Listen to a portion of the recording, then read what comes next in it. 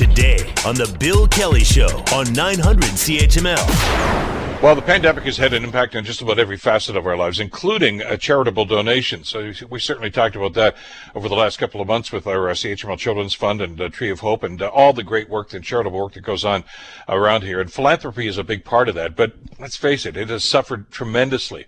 And some very, very worthwhile organizations have been impacted by this. One of them is a group called War Child Canada. You may have heard of them.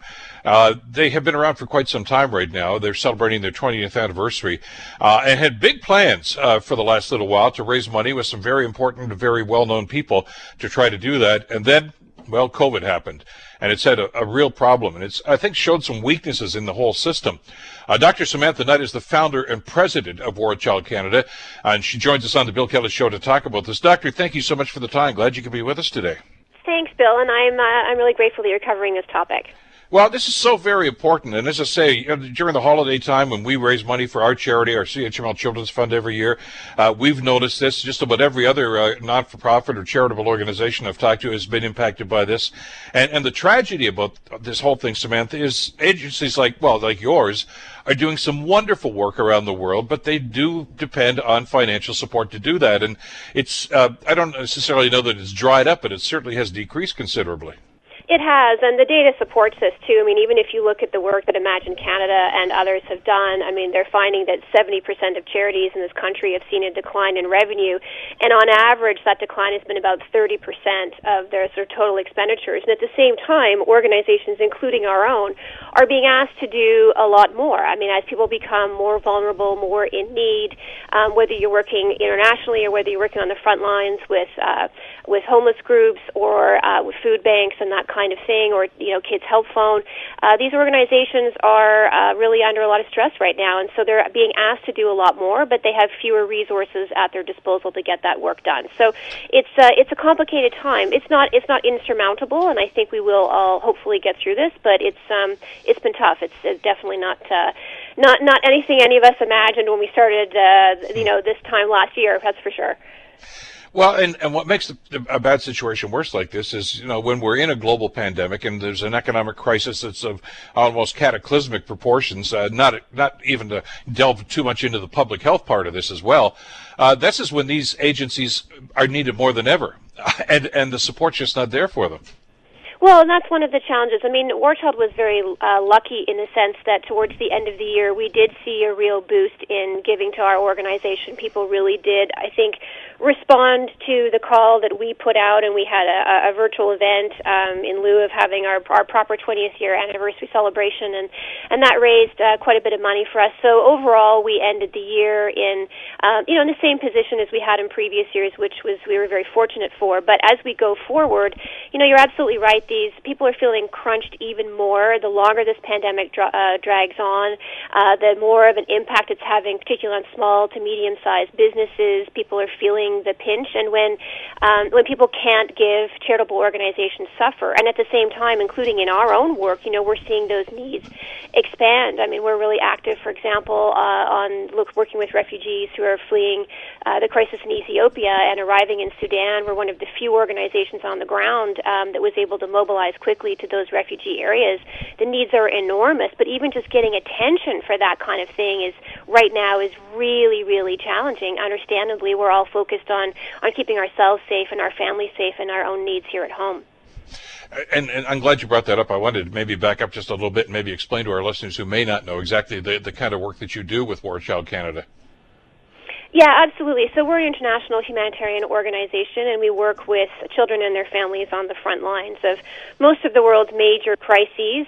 We do long-term humanitarian support to ensure that children and their families can recover from the trauma of war and become self-reliant and self-sufficient. So we focus a lot on educational programming, catch-up learning, economic self-reliance, getting people out of poverty, and then also protection initiatives, so access to justice, especially in areas that experience high rates of sexual and gender-based violence. So we do humanitarian work, but we take a long-term view of these challenges, and we work specifically with local communities. 99% of our staff are local, and they are leading the charge within those communities.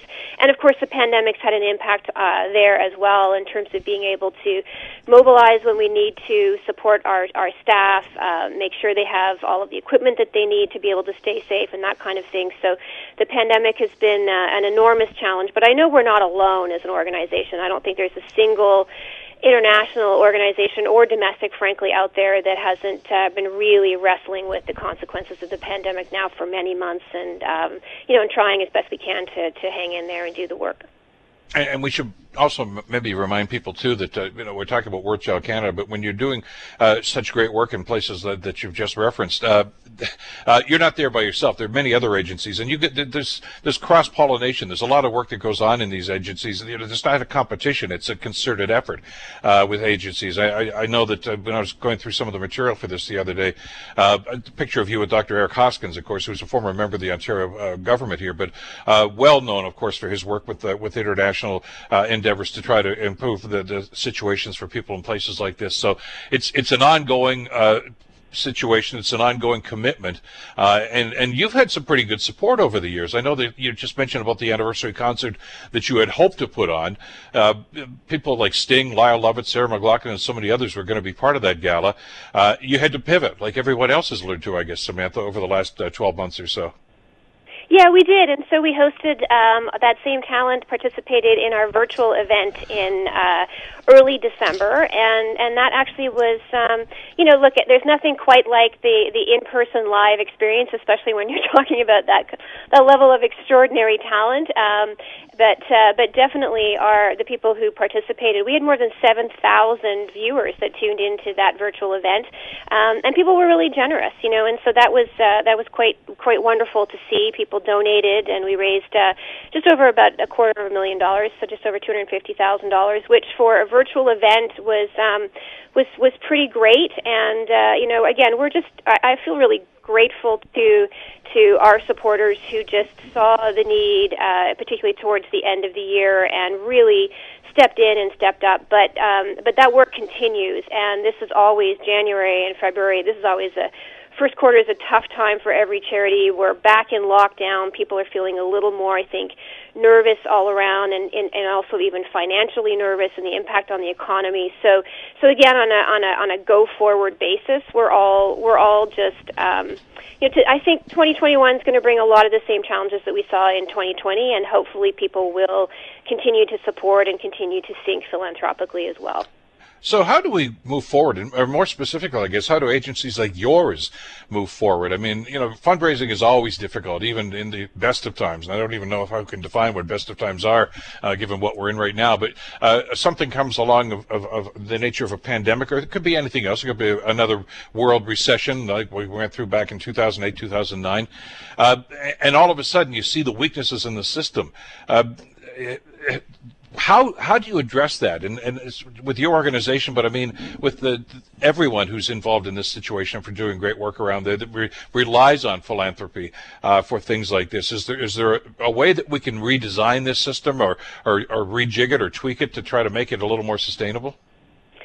Yeah, Bill, absolutely. And there are a number of ways that you can approach that. I mean, one thing I think that this has exposed for a lot of people who work for charities but who give to charities as well is that, we have this impression of, what is responsible administration and stewardship of donated dollars. But the truth is, charitable organizations do need to be investing in their infrastructure, and they do need to make sure that they are setting funds aside so that they can maintain their programs if, there is some kind of catastrophic or challenging event like this that happens. And so, previously we had this sense that, if you're giving to an organization, the lower their overhead rate, the better, that was a sign of how effective an organization is. And certainly that can be a sign of how effective that organization is, but it can also indicate some of the underlying vulnerabilities of that organization if they don't have enough money that they're putting aside to maintain their infrastructure, to set aside,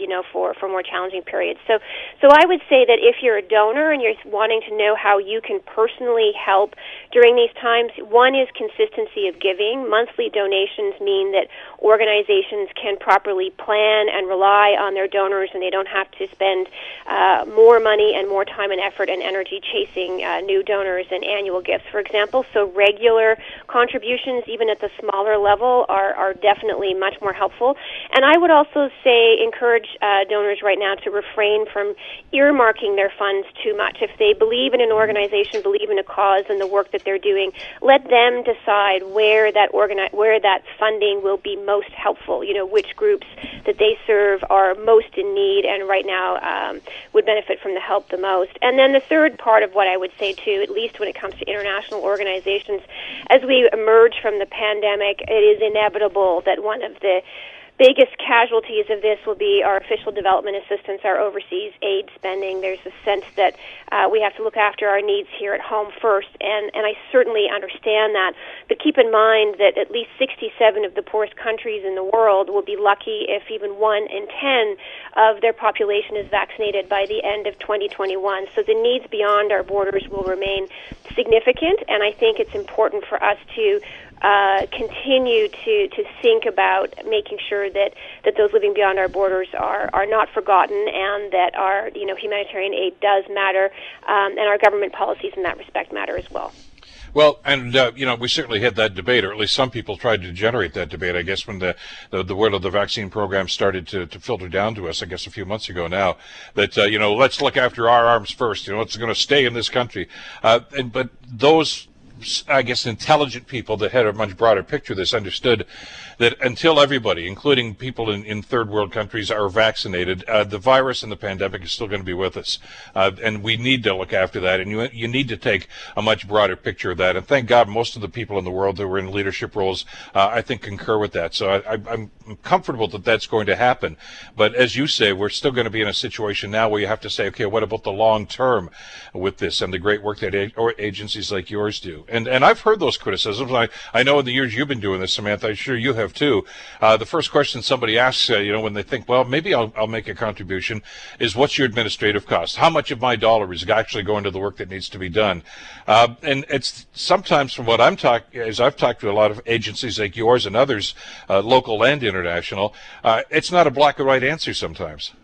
No, that's absolutely right, and again, I think it speaks to it's always a tough call, right? When you're running an organization and you're receiving money, you want to immediately put that money to work, and you have tremendous needs that you're trying to juggle, and a lot of urgency, and so setting some of that money aside to help build your infrastructure or maintain your infrastructure, and move to sort of more online capacity and all that kind of stuff, and putting money, for example, aside into reserve funds.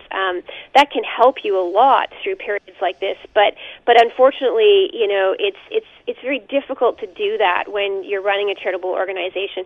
We are seeing, though, more donors now who are really smart about this kind of stuff and who look beyond just the simple administrative overhead, and they'll say, okay, well, look, how can we help you manage your reserves? How can we help you manage your investments so you're more self-sufficient over the long term? And and those kinds of donors are, frankly, they're amazing. But they also are making a tremendous impact because they're providing you with stability and consistency right when you need it the most, and it feels like really a huge gift. This is a little bit out of your wheelhouse. I just wanted to get your read on this, though, because I saw a companion story about this the other day, that in some instances, actually, donations are still increasing, or at least leveling off, from the corporate world, but a lot of that seems to be going to university and research institutes, as opposed to some of the charitable organizations such as yourselves.